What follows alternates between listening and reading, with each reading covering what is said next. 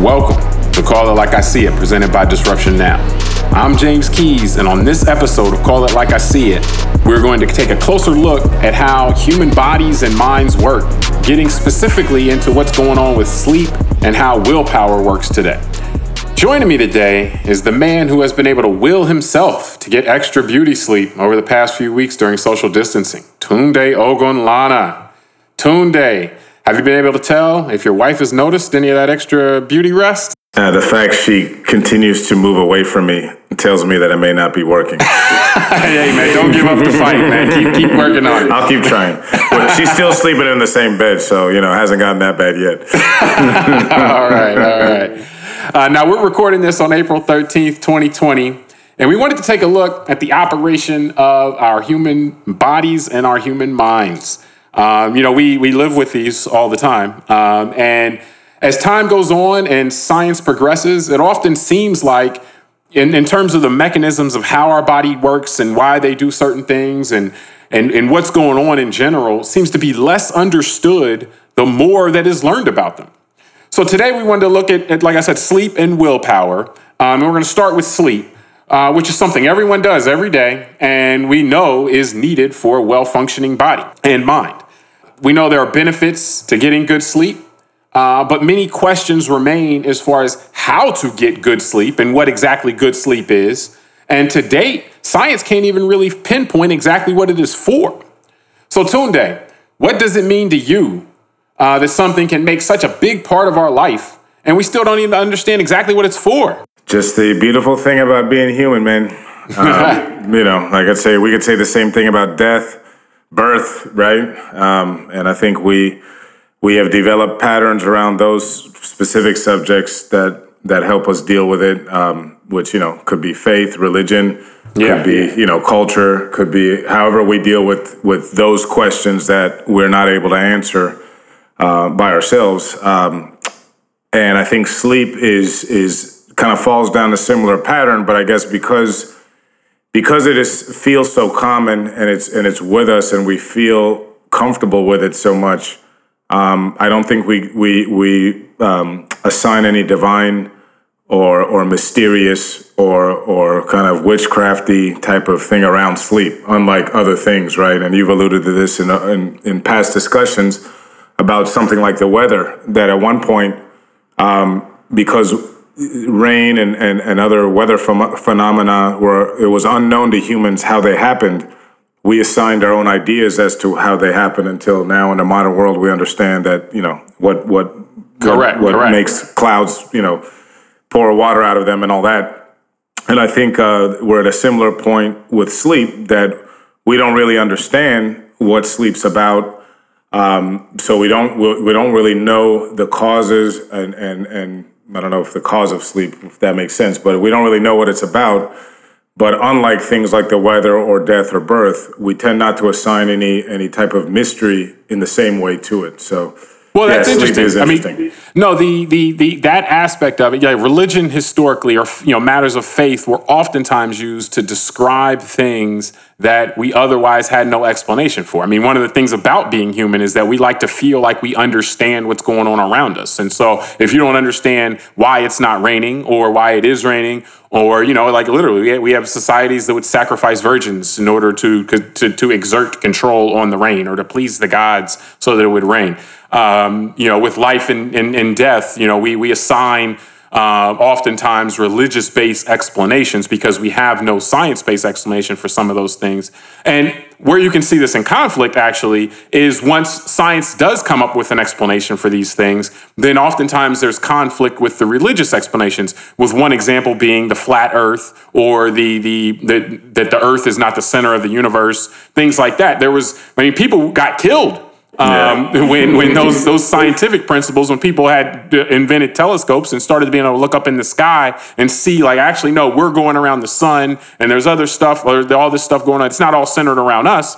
The church killed people, at that time for espousing those ideas. And so that conflict is something that, interestingly enough, like that's an interesting point, that it doesn't seem to be tied to sleep as much. And historically even, there has been meaning assigned to dreams. But the concept of sleep itself doesn't seem to be something that ever took on a divine type of explanation.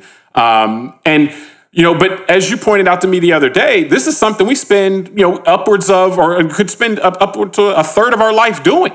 Yeah. And, it's something that we don't question. At the end of the day, we are animals. We don't question why we need to eat per se. We don't question why we need to breathe, why we need to drink water. And sleep kind of fits into that. Yeah. But the other piece on that, we can see cause and effect. We feel better after we sleep. But what it does, what's going on, there's a lot more basically that science has figured out as far as even digestion, as far as what your body does with food and different types of food and things like that versus sleep. There's just a lot of gaps there in terms of what's going on.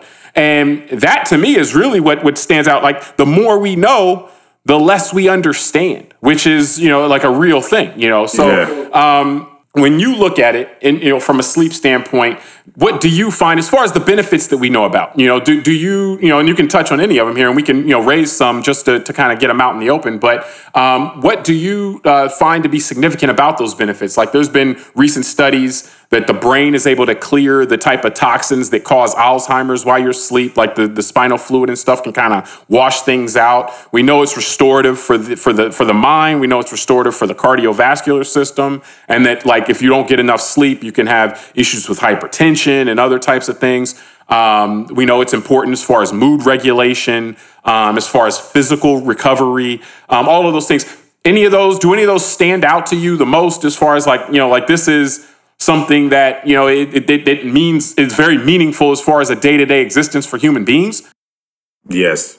I would say all of them. I mean, that's why it's, I think it's interesting because like you're saying, it's such an important part of our lives that's where I think it is a bit overwhelming. Because I mean, look how many things you just named that all are work well if we give ourselves our bodies enough sleep, and if we don't, all those things can break down together on their own, or through one of them breaking down, maybe several begin to break down along those lines. So it's and I think even as we're talking here, it makes me think of there's different types of sleep, right? We've all heard of REM sleep, the rapid eye movement, and the idea is that a really good sleep allows one to get to that point. So that's why. If you go to sleep, like let's say at X hour of the night, and then you're woken up 90 minutes later, and then try and go back to sleep, and then woken up again, and then that won't suffice either. Your mind and your body won't feel rested the next day. So there's something unique about this sleep thing that you have to do it a certain way, and we all share that as humans. And I think that.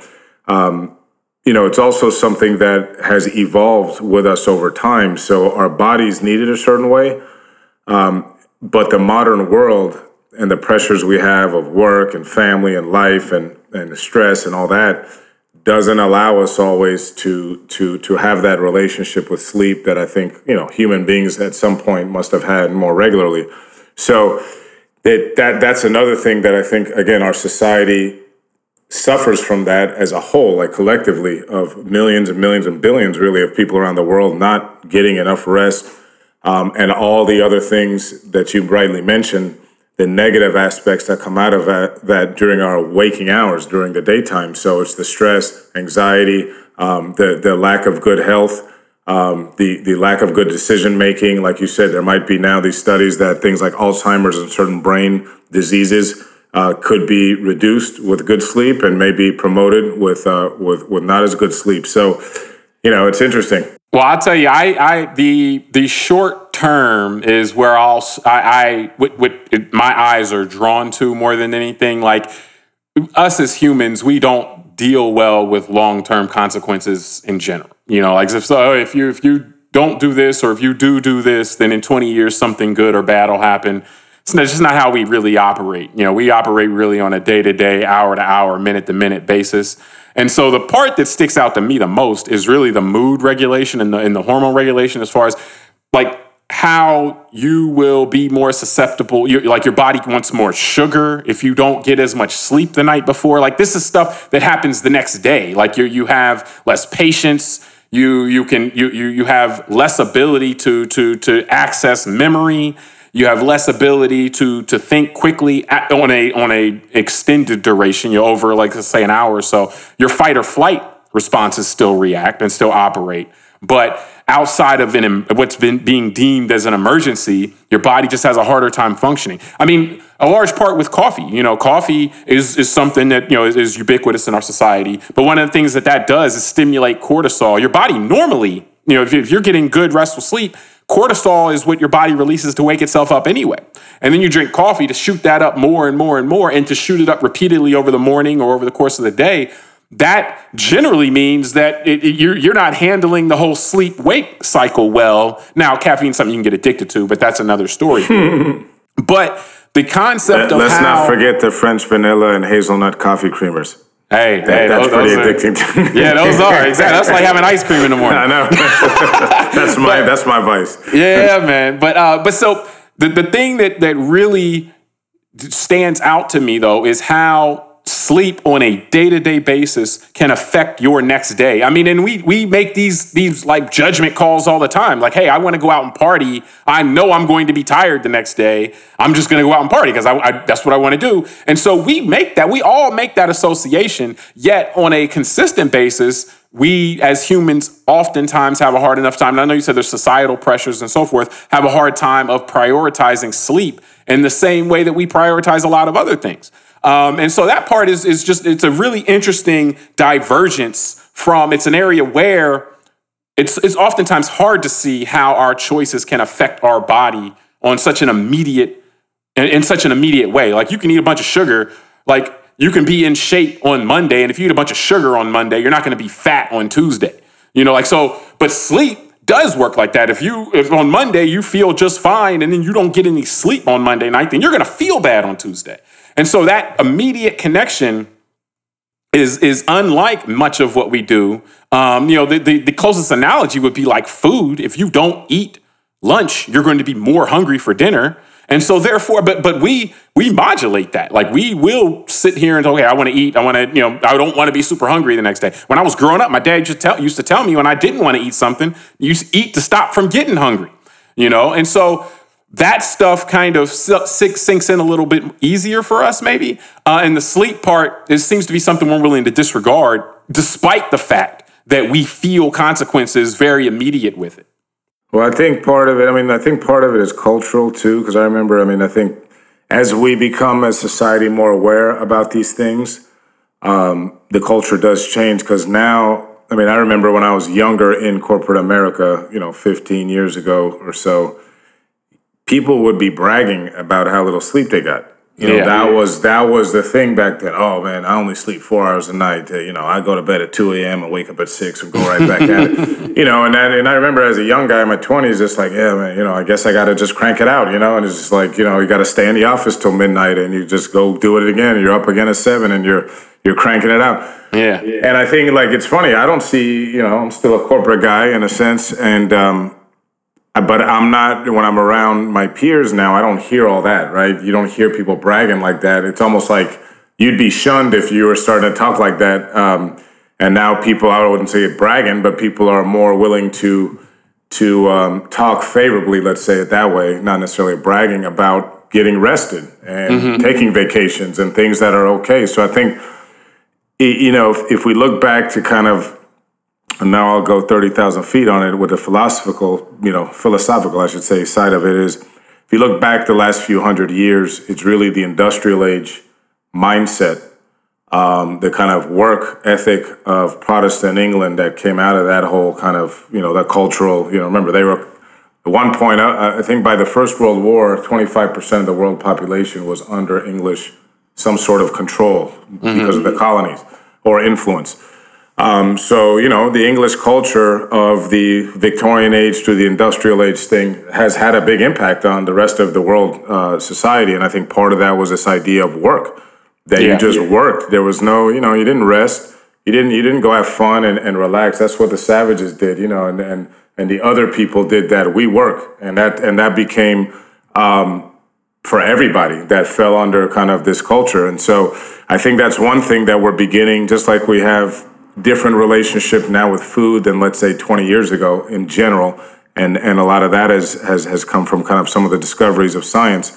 I think we're beginning to enter that phase of sleep. I think you're right that the other areas of our scientific knowledge and the body and all that are much more advanced than sleep. But one of the things you mentioned that I wanted to pause on was the word choice and the idea, like you said, of the fight or flight instincts. I remember years ago watching a very good documentary on National Geographic about stress. And one of the main guys speaking was an anthropologist type who studied, chimpanzees and baboons and all that. And basically he was talking about the fight or flight responses in primates and other mammals are still there with us.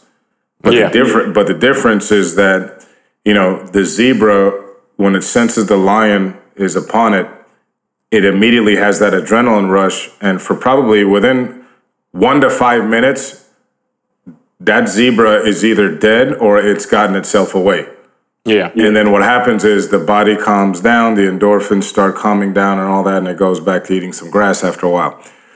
He said the difference, he made a great point, because he said the difference is we still have the same biological triggers and the same fight or flight response because of the secretion of the chemicals in our brains and our estrogen or testosterone, our hormones.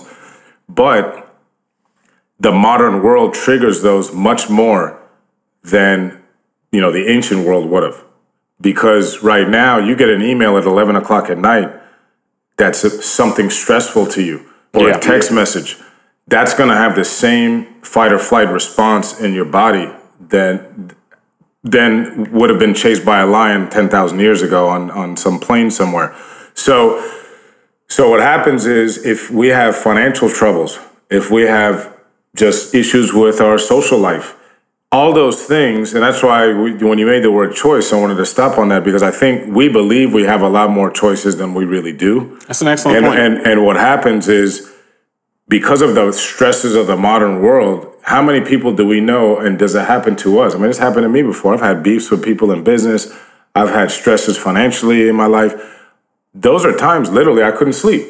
Yeah. Like you wake up at 3 a.m. and your mind is winding with these things. And then, you're looking at the clock. By the time you realize it's 5:30, 6 o'clock, you're not going to get back to sleep. Yeah. And most of us listening to this, I'm sure, have had some moment like that in your life. And like you said correctly, your next day wasn't that great. Yeah. So I want to ask you this, though. For yourself, how much sleep do you get, or how much sleep do you feel like you need versus how much do you get? Are you happy with how you do the sleep thing? Yeah, I mean, I do take sleep very serious, and it's interesting. Something you said earlier made me feel like reminding me that is the inability to recall, like memory. Oh my goodness! Because I'm in capital markets, wealth management, all that. I remember being young and finding that when I didn't sleep well and I would meet with clients the following day, my brain wasn't functioning properly. Like I would be recalling numbers the wrong way. And that's one thing, that I pride myself as being knowledgeable about what I do. And, the inability to do calculations fast in one's head, and all that, and kind of be really in that moment. So, for years I've taken my sleep very serious, just from that standpoint, and then learning all the other stuff over time, like you said, with some of these scientific, I don't know about discoveries or however you want to call it, but just the unveiling of information, and the learning of things like the effect on our bodies, and even things like my physical state. Like I've got a herniated disc in my back, and I've got some injuries that I've accumulated over the years. It's been playing basketball in college and all that. And it's just like, I just know that if I'm well rested, just my body feels better than, like you said, besides my mood and everything else. But all that is intertwined, right? So I take it serious. I try and get at least 7 hours, if just to answer the question directly. Mm-hmm. I mean, I tell people like I can survive a couple nights off of 6, but I couldn't go too much further. And I've even seen studies. I remember watching one of these things about the Navy SEALs and that Hell Week they get into, and they were saying one of the guys was like, and I'm laughing because he was so matter of fact. I mean, he had a straight face because he said, I guess there's a couple nights in that week, or for that whole week, they only allow the guys to sleep 4 hours a night. And, they come and mess with them and wake them up. And, I'm sure that helps you train for the battlefield because you don't get a choice, I'm sure, in war of when you sleep or not. Yeah. And then what made me think with the little chuckle was the person interviewing this guy, whoever, from the Navy SEAL said, well, how come you guys chose 4 hours? Like, why don't you just try and not, no sleep? Mm-hmm. And the guy looked him dead in the face with a straight face and said, we found that less than that amount of sleep for a week is fatal. Oh my God. And it was just a matter of fact answer. I was like, damn, okay. That told me, unfortunately, probably some guys died, with them, right? Didn't sound like he was speculating, right? Yeah, he wasn't speculating, and he didn't try and explain it. That was the funny thing. He was just like, we just found it's fatal. Boom. Next question. Like, not even like why or how many guys died. And so that was the interesting thing, when you look at it that way, and that's what got me thinking too. I mean, sleep deprivation has been considered everywhere as a form of torture as well. Yeah. So, so clearly sleep is that important that to withhold the ability for a human being to sleep is considered torture. Yeah. That tells you how important sleep is. And you can see it as a function of the brain and how much activity the brain has. And someone once put this to me very well about sleep. It made me understand it much better. Because I understood this example, which was, they said, consider sleeping to the brain like a disk defragmenter program on your C drive on your computer. Yeah. That's how simple I gotta be dumbed down to for me to understand. Because he said, imagine, so think of this disk defragmenter like if you had a filing cabinet full of like manila folders, and during your computer when it's doing its regular stuff, it's like, at some point, some of those files get mixed up. Well, it's just, if you think about it like this, let me help with that. If you think about it like this, during the course of the day, you have this file cabinet, and as you're getting stuff out and putting it back, you're not reorganizing. Correct. You're just putting it out, pulling out, putting it back, pulling it out, putting it back. And so at night, the reorganization happens where you put everything back in the folder where it's supposed to be. Correct. And so that's the analogy of the disk defragmentation. And so you're drawing that to the brain. And that's exactly a perfect example. That's probably why, in my experience, when I haven't slept well, the next morning, my memory is shot, and certain things just aren't the same because you're right. My brain hasn't had a time to alphabetize that filing system again. So when my brain's trying to recall stuff, it takes a little bit longer to find the right file and the folder because my brain's just not organized. No, and then they say that they like if you could plug electrodes up, to like your head, the signals just aren't as sharp. I still have a strong recollection of how little sleep you get with newborn children. And and that's built into our experience. And so, part of the thing when I see people about to have a kid or something like that, I thought, hey, get your sleep now. Like that's part of the inside joke people told me all the time. And so it's interesting to me that part of our procreation involves sleep deprivation because that's what babies do.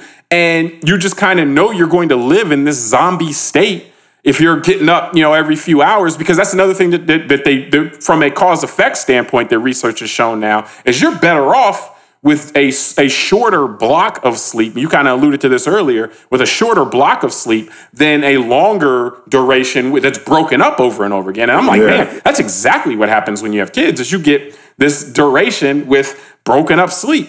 And so that's built in. So that's going to happen. Our bodies are built to take some level of disruption of our sleep. And this goes to the piece, what you said about as far as the show you watched, talking about, and your example with the zebras, chronic deprivation is where we really go left. Chronic stress is where we really go left. Our bodies are pretty powerful in that they can handle disruption in a lot of different ways periodically.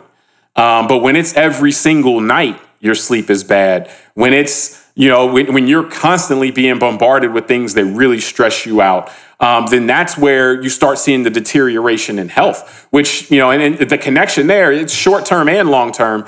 And, I was focused earlier on how, we know the short-term stuff, yet because it's, we know the next day later, I guess you don't have to worry about it. It blows my mind, though, that It's built in. We can handle it, but because we can handle it, that may embolden us to handle it more often than we probably should. So, and then one other piece on the control. Another aspect of that, like a lot of the emerging research now talks about blue light. Like most people have heard about that now, where they're saying the certain types of light that are in your environment, whether you're looking at a screen, like a phone screen, tablet screen, television screen, those give off a lot of blue light, and that part of the spectrum stimulates our brain and makes us less able to sleep, less tired, things like that. Whereas the more orangey lights and then darkness is what our body wants in order to get deep, restful sleep.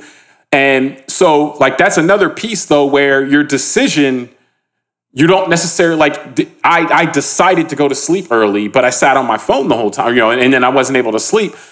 That you feel control because you decided to get into bed early, but then you made another decision that kind of counteracted that. And so where your point that we don't really have as much control as we think we do, I think is valid a lot of times, because until they came out with research that said that blue light was messing up people's sleep, that whole time, nobody knew they were making a decision that was messing up their sleep. Now, at least you have some information, but I'm sure there's other stuff that we don't know that could be helping or hurting our sleep. And, it's just something that it's us, the experience of life. You learn, you live and learn, you try to, make the best decisions you can as you go, and try not to wreck things too much. So for me, it's the exact same consideration. I try to get up to, I try to get like 7.5, 8. I fail on that, from time to time, but at least if I fail, I'm at 7, or 6:45 or something like that. But I try to get that. And, it's for me, it's the exact same reason. I can tell the difference in the functioning of my brain. And being sharp is something that helps me with my profession and helps me distinguish myself as far as what I do. And so I need it. I need my brain. I need my brain. And so, a lot of it now, every now and again. So, and now one interesting thing I note though with myself is that if I'm doing physical things, if the next day I have to just do physical things, I got to cut the grass, or I got to do, stuff that requires just manual labor, I can deal with less sleep than if I have to do mentally intensive tasks. When I have to do mentally intensive tasks, I need my sleep if I want to do it well. If I don't get it, if I don't get sleep, the same thing might take me 4 hours as it might take me 2 hours if I got good sleep. And so, it's just a matter of just trying to be efficient and effective. Like, I need to get this sleep when I'm working with my brain. And then the other thing also, in the mood part, you're in a better mood if you get good sleep, generally speaking. You have less cravings. Part of being, if you're sleep deprived, part of one of the things your body does to counteract that is demand sugar, because sugar gives it quick energy. And so you actually have more cravings for sugary foods when you're sleep deprived. So you can manage that better with more sleep. So ultimately, we don't know everything as far as sleep goes, but I do think that over the last 10 years or so, 10, 20 years, we've been given enough information as far as some cause and effect. And just some general principles as far as how things work, that we can make action plans out of it and do things. And then always, as we've said many a time before, listen to your body. Listen to your body. Like, your body is trying to communicate with you through its hormones, through feelings, through emotions, and so forth. And so you got to listen to it. If you're depressed, it may not be just out of the blue. You may be depressed because of a sleep-related issue, or if you have uncontrolled cravings, it may relate to sleep more than you think, or lack thereof. And so exercising the ability to, if you have these cravings, to not give in, so to speak, that's actually the next topic we wanted to get into, is willpower. And willpower has had a really fascinating evolution as far as how it's been thought of with people who research these things over the past, over the past 2 decades, let's say. The big breakthrough, so to speak, a couple decades ago was the idea that willpower was finite. That if you consciously try to either make yourself do something or make yourself not do something, meaning exercise your willpower, then eventually that becomes tiresome. It becomes harder to do, and eventually you'll break.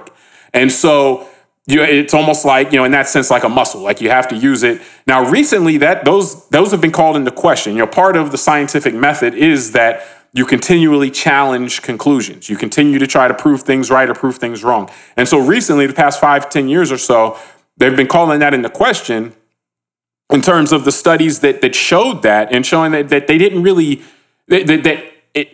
willpower may actually function more like an emotion, less of like a muscle, in the sense that your willpower oftentimes is tied to how you feel generally and how you feel about what you're doing.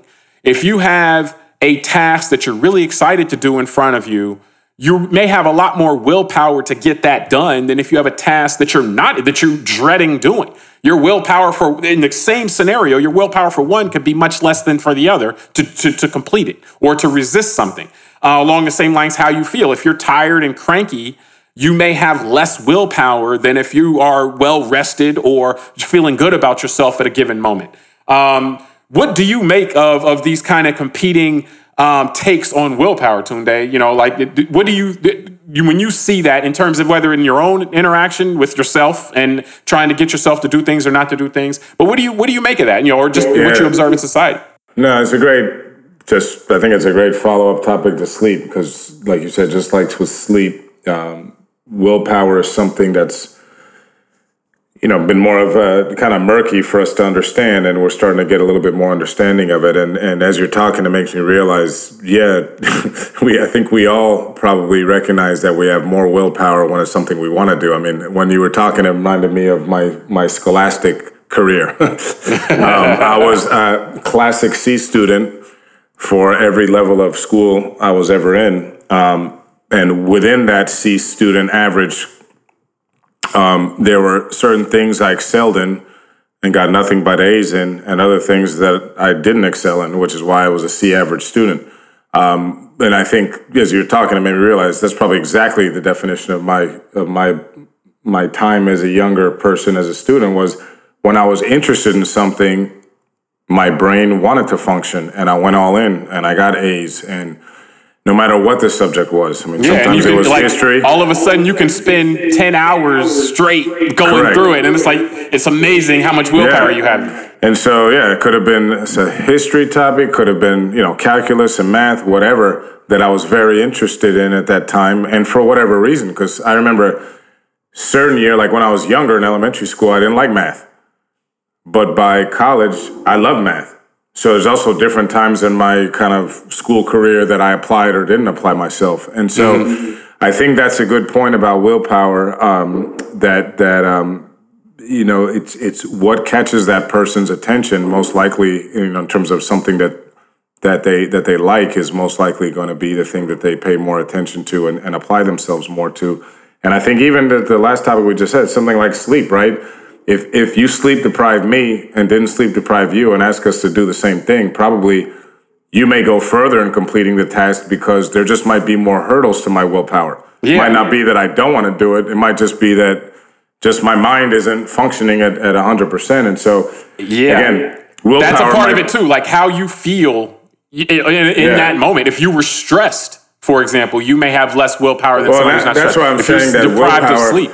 Yeah. But willpower might be another thing like sleep, that it's a bigger ecosystem that develops around it. And I mean, willpower is probably even harder to pinpoint than something like sleep, because like you said before, sleep is something we do, and it's just, we know we do it. Yeah. Like we know, like it's like I'm going to sleep. Yeah, willpower, like you said, is more like an emotion, like being happy or sad. I mean, we know it's there, but it's like, what the exact kind of edges are to that. And well, we tie, though, in many of our cultures, we tie the value of someone, or, like we value people based on willpower, like someone who cannot resist the temptation to eat, or cannot resist the quote unquote temptation to abuse drug or something like that. We will, and culturally, I'm not saying you or me, but I'm saying culturally, our society will look at them as having a problem. And then, but the person who we consider virtuous oftentimes will be the person who can resist those temptations. One of the things that really stood out to me about this whole thing is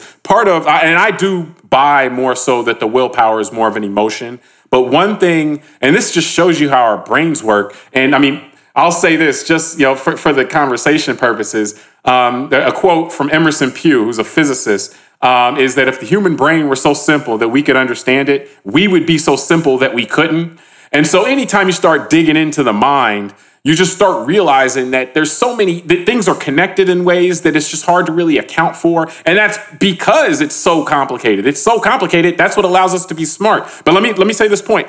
If you believe that willpower is finite, if you buy that, if you're told that and you believe it, then you behave as if it is finite. It's like the placebo effect. You make it come true in your own head. So you say, okay, I've done this diet where 5 days I've exercised willpower and I haven't eaten this. And so therefore on the 6th day, I'm exhausted of my willpower and I'm going to eat the thing I didn't want to eat or the thing I wasn't going to eat. That phenomenon is about the willpower piece, believing that the willpower piece is finite. And they've tested that. And if you tell somebody that their willpower is finite, that's how they will behave. That part is fascinating to me. I thought of that your as like conception of it defines it. Yeah, I thought of that as like a placebo almost. But obviously, it's not a pill, but it's almost like a placebo suggestion or implant in the brain, where if you tell somebody something, then they're going to kind of react that way. Willpower is something that is defined differently for all of us.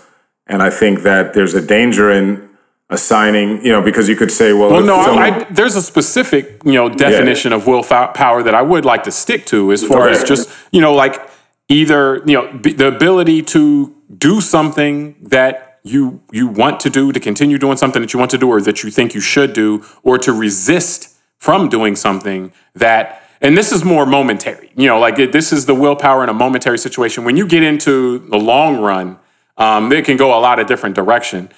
It oftentimes seems to come to how you perceive yourself with that. Is this a standard that you hold yourself to? You may be inclined to exert more willpower if you think you're supposed to be good at something, or if you think you are, this is where you should be, or this is what you should do. And so from that standpoint, the willpower to me, it was a revelation to me to hear it be described as an emotion, because it does seem to ebb and flow based so much on what's going on around you. One of the things in the studies that they mentioned, or that, when they study people with high willpower, for example, one of the things that came out in those was that the people who rate as having the highest quote unquote willpower put themselves in situations, or to the extent they can, they're less likely to put themselves in situations where they need to use willpower. And so when I look at that, I come back to the same question as far as control. Do you think, how much control do you think we have over our willpower, so to speak? So, what I mean by that is that if you set it up either through planning or just subconsciously to where you won't run into the same temptations, is that something that you then will come away saying, okay, I have a lot of willpower because I didn't even have to resist this actively, I resisted it passively? Or are we are you looking at it differently, where you're saying the willpower itself is to be able to put yourself in a bad situation and not do the bad thing? I don't know, man. That's a great question. I would say this. This is debating whether I say this, but I might as well say it. I was going to say that one example of the not putting yourself in situation would be an example why I don't go to strip clubs.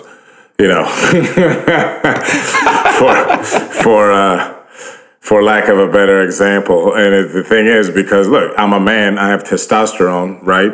Mm-hmm. And so if I were to go to a strip club, let's say twice a week, that's 100 times in a year.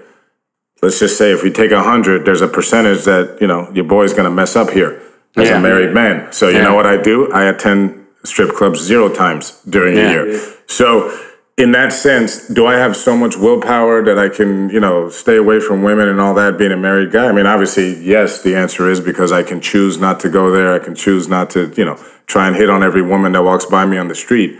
But I'm sure, like anything else in life, there would be an extent to that willpower had I put myself, or if I put myself in constantly in certain situations, right? Just like an alcoholic that is now clean and gone to AA and is no longer drinks. And I've been around. I've got friends of mine who are full AA guys, and at the beginning they'll tell me, "Tunde, I can't even have a drink. I don't have a drink around me. I just can't." But after a few years, I can have a beer or something and they're fine. But I don't do it like every time I see them, right? Like I'm sure that if they went to a bar every single day as a recovered alcoholic, eventually they would break down because there would be something in their life that emotionally at some point they might just say, screw it, and they might lose that willpower being in that moment. Yeah. So to stay away from alcohol is the key. And so for them, and just like with my example, right, as a married man, just not putting yourself in certain situations helps you avoid those kind of issues. So I think your question probably is answered with that balanced answer again, because I'm pretty sure that anybody put in front of a certain situation that needs willpower to maintain discipline, to avoid going down that situation, let's just say, because it could be food, it could be any kind of vice, could be anything. At some point, every human being will break down because, again, like you said, it depends on what emotional state they're in, right?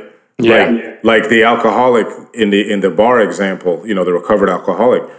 What if they just had the shittiest day ever? What if their child and their parent died on the same day and they just, and then they walk into a bar? Yeah. They might not just have the guardrails up. What if my example of the strip club, let's say I had a massive blowout fight with my wife and then I decide to go to a strip club. Maybe my mind is in a place where I'm like, screw this, And so I think there is something to be said. I was going to say that is exactly what I thought. Like it seems like those odds, like when you look at statistics, and let's say there's a 3% chance that you'll do something wrong if you show up at the bar or if you show up at this place, then if you go 100 times, by the statistics, 3 times out of those 100, you would do something wrong. But we're not static. We're not dice, so the statistics don't account for the ebb and flow of our mood. Correct. So it wouldn't be that if you went 100 times that eventually you would slowly just wear down and eventually like, oh, well, I didn't do it the last 50 times. So you know what? I'll do it this one time. And then I'll have 50 more times that I won't have to do it again.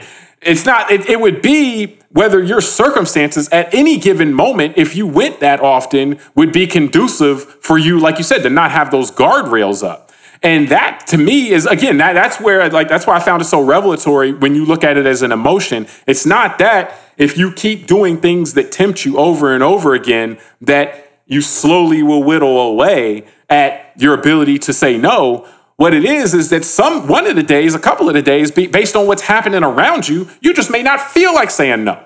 And so if you're in the scenario, then those days when you're vulnerable, then your quote unquote willpower will just be weak. But the same scenario, if you're feeling great about yourself and you got a good night's sleep and you got some money in your pocket and you go to the same temptation, like maybe it's not fazing you, So, and now that we should just to be clear, we should separate out, particularly when you're talking about like alcohol or any type of substance. There's a chemical dependency aspect that deals with those as well, which also alters your state of being. So, like it could prime you to be in a bad place by avoiding it and physically or chemically, and it could put you in a place where you crave it, and where it reduces your willpower. And that's a part of the thing where, we can realize now that all those things aren't moral failings, from the stance that stuff chemically affects you and how your body works. Well, that's a great point too, because on the other side of that, you could say taking things like Adderall, for example, for kids that are studying, right? Yeah.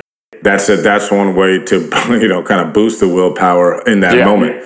And so it's, chemically. And so that's where it got me thinking too about this more balanced approach where maybe we need to look at these things as just not as 100% one way or the other way, but just how do you balance them within the moment that you're in? Because think about it too, like we talked about, my willpower was different for math in elementary school versus college. Well, it's what you're working on and then how you feel at the moment. Because that was the other thing. So it's like where you are as a person. Unable to exert willpower in a given moment doesn't mean that you won't be able to exert willpower in the next moment. Correct. Another thing that was interesting, and we can close up with this one, was just in studying people who either self-profess, claim to have a lot of willpower, or can demonstrate in various scenarios more than average willpower, so to speak.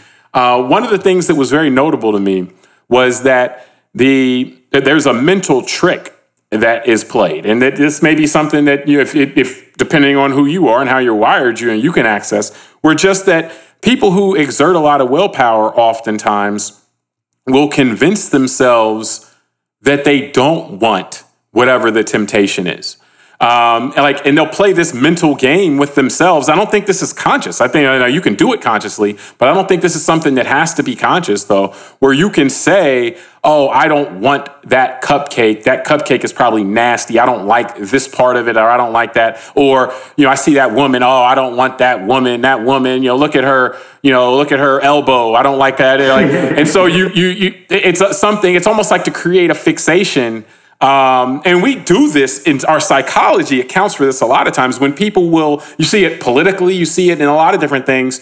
Sports teams, when it's your rival, somebody who you don't think you're supposed to cheer for or like, people will invent reasons or emphasize things that may not be that serious or that important, or even hypocritical things they overlook for people they do like or for teams they do like, and emphasize those and convince them that the thing that they are trying to resist is not virtuous or is not clean or is not pure or is not desirable.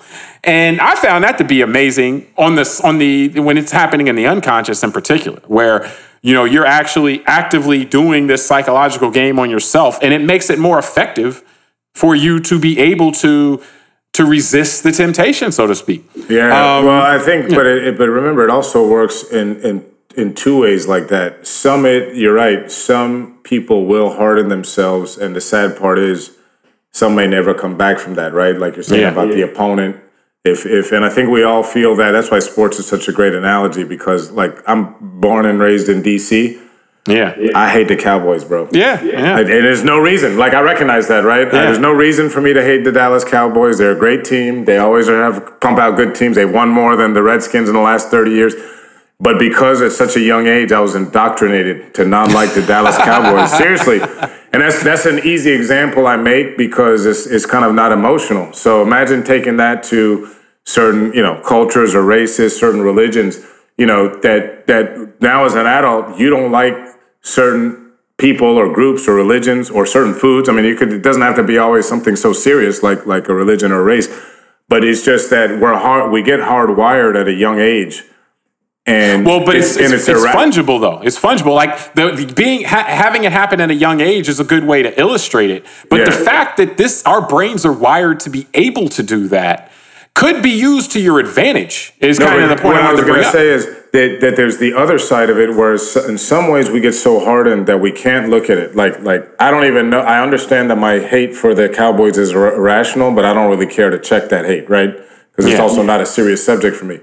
But there's other times where it's kind of that forbidden fruit, quote unquote, where someone will assign that kind of stuff, that so-called discipline or willpower against something, but their subconscious is craving it so much that they can't really stop to control themselves. So an example would be someone like Jim Baker. Remember when we were kids, the televangelist. We see this a lot, or with Ted Haggard, the National Association of Evangelical president, who then, he was sniffing meth off a guy's butt. Remember, like in 2004. And I think because religion has a good way, unfortunately, of, I think, putting people in some of these boxes sometimes emotionally, because someone might have an urge naturally that they need to fulfill in a sense. And like we're talking about chemicals, right? If I'm a man and I have a certain level of testosterone, that maybe is a lot, and my chemical makeup is I need to be satisfied through just having women. But if my life path, takes me to being a preacher or a pastor of a big church, those two don't jive well, right? So I might have a tougher time dealing with my willpower, and that's where we find, and it's not to pick on religion because this is everywhere. It happens. It could be, guys in finance that are supposed to be stewards of someone else's money that end up running Ponzi schemes, right? It's just sometimes there's again both sides of that. Well, but in the context of willpower, I think it's still instructive though, in that you see it, you can see it. It's illustrated in religion where you create these boogeymen, and the goal of that is to give people will, but you make a demon out of something that you don't want people to do in order to try to fortify their willpower. And so they're consciously trying to put that in people's minds to help them with their willpower. And so the fact that some people will do that automatically is to fortify their willpower is interesting. And then, as you point out, the fact that religion or other areas where you're trying to obtain compliance with people with some level of action, of some level of conduct, involves that same concept where you're trying to take what it is there may be a temptation for and make it evil or make it yucky or make it something that you don't want. Just shows and the technique may or may not work. It's still a technique, though. It's a technique in the same way that trying to avoid scenarios where you have to exert that willpower, avoid them often, because if you do put yourselves in those situations, someday you may feel weak. So those are both techniques to try to fortify that, because it's something that can ebb and flow as we are humans, and so, I mean, the takeaways, though, from that are to try to take control mentally of the concept of willpower. Not that you can control everything about it, but just that, one, it can be detrimental to you if you subscribe to the idea that it's finite, because that will actually promote in your mind that once you've exerted a certain amount, that you should then go back on it and not exert it anymore. But also understanding you can control the things that you can apply willpower to, and based on what you're applying your willpower to, you can have more willpower if it's something you're passionate about, something you enjoy, or something you look forward to.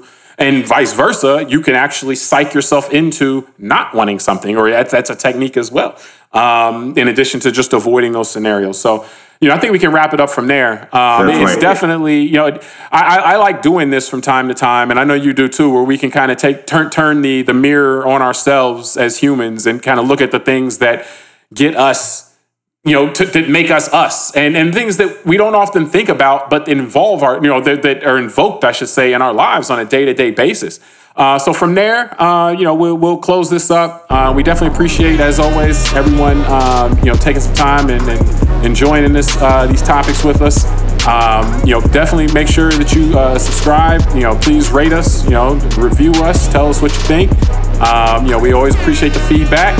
And so until next time, I'm James Keys. I'm Tunde Ogunlana. All right. Thanks for joining us. Have a good one.